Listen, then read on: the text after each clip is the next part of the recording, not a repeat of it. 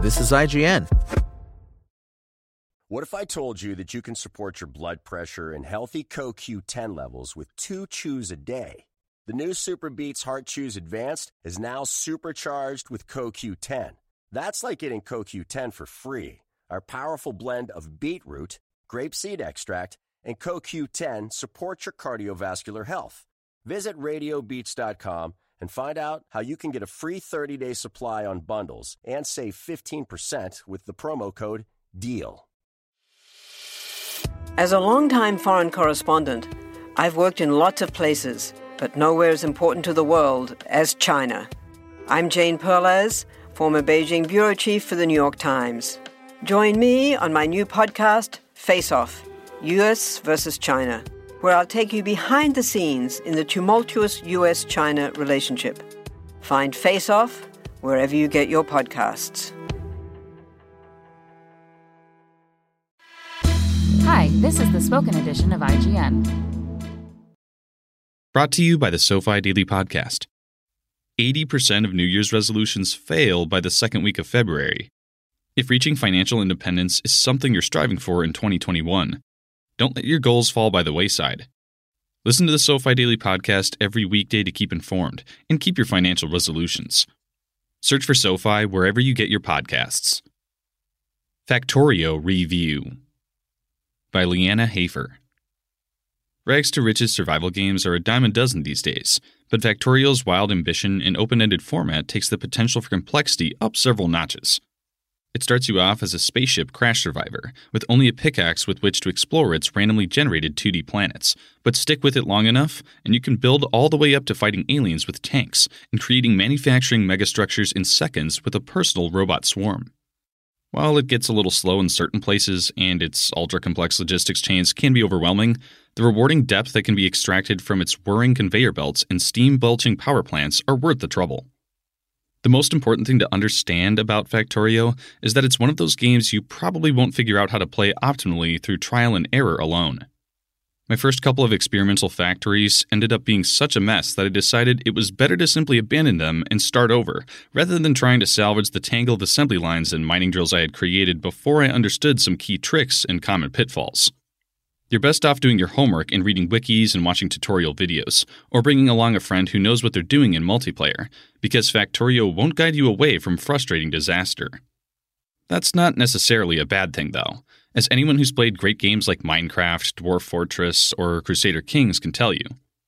Factorio scratches some similar itches with its intimidating but exciting depth. Once I got into a groove, learning how to weave underground conveyor belts to connect extractors to refineries to multiple layers of factories to create an optimal assembly line, I found expanding and upgrading my factory almost zen at times.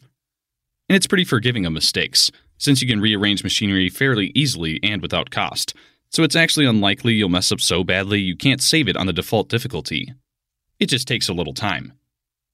Everything from your astronaut to the heavy industrial equipment is drawn in a readable, colorful pixel art style, which cuts down on the overall stressfulness a lot. It's usually very easy to see which buildings are making what, if they're getting enough power, and where all of your supply lines are going. That said, the interface, like everything else, takes some getting used to. There are tons of hotkeys and keyboard shortcuts that let you perform important tasks quickly and precisely, but it took quite a bit of fumbling before hitting Z to manually feed items to a machine or shift-clicking to duplicate a factory's output onto another became muscle memory. Progression can feel a bit tedious now and then, like when you realize your next level of science, which is researched by manufacturing different colored science units out of various materials, requires 2 products you don't have, and each of those is made from 2 or more secondary products you also don't have, which may even require you to seek out new raw resources far from your main base. And also, you're running out of copper again, so you need to explore new areas of the map and build an outpost that can supply more to your main base. Trying to figure out what steps I needed to take and in what order could give me a slight headache, and there's a fair amount of repetition involved in setting up a new supply line that works exactly like the previous ones, but with a different extractor building. But the satisfaction of getting everything working properly is a hell of a drug. What really saves Factorio from slipping into monotony are some key techs that can totally change the way you play, and they're spaced nicely through the tree. Unlocking trains lets you ship large quantities of materials quickly over long distances on a schedule. Cars, and later tanks, give you personal mobility and a major combat advantage against this alien world's single-minded insectoid inhabitants who resist your industrial revolution. And eventually, populating your base with autonomous drones will allow you to do things like move resources from extraction sites to refineries without a maze of conveyor belts, or even copy and paste large multi-part structures for easy expansion. It's one of those games that feels like it doesn't even really start until you're 20 or more hours in, and have access to a lot of the tools that make your life much easier. And even after more than 40, my most advanced factory still has a lot left to unlock. The map is sprawling enough to accommodate some truly magnificent and intricately designed manufacturing facilities. The only limit is what you can wrap your head around and your CPU finally saying enough is enough. Making little optimizations to save space and increase throughput isn't all you'll be concerned with, though. You'll need to prevent your logistics puzzle from being smashed to bits by those ever-expanding alien nests. Nearly all of your machinery generates some pollution, even if you move completely to green energy, which will justifiably agitate these creepy crawlies if it reaches their habitats, and cause them to attack in waves until your every creation is obliterated. Defending your bases with walls and turrets is viable, but I found it more exciting to take the fight to them, and make sure there were no active nests anywhere near my base or outposts. The early enemies are pretty trivial, and you can plink away at them with a basic pistol effectively. But the longer you play on a given map, the more they'll evolve new unit types. You need to keep up in the arms race by researching better guns, better armor, and unlocking military techs like tanks, artillery, and combat drones, or you'll eventually be overwhelmed. The clever interplay between the different enemy types makes taking down their bases a hectic challenge, as you have to dodge acid-spitting worms and use the terrain or your own pre-built kill zones to avoid getting surrounded. Later techs, like modular power armor customizable with energy shields, personal drones, and more, slowly turn you into a futuristic superhero. If the default bugs aren't challenging you enough, or you don't want to deal with them at all, the map generator has tons of settings to customize your experience too. You can play on a peaceful map with lots of trees and water, a desolate death world that's literally crawling with foes from the very beginning, or anything in between. And Woob Software did itself a favor by making Factorio extensively moddable. Tons of add-ons are available already from the lengthy early access period to give you even more control over your setup, or add new techs and extra quality of life features. Verdict.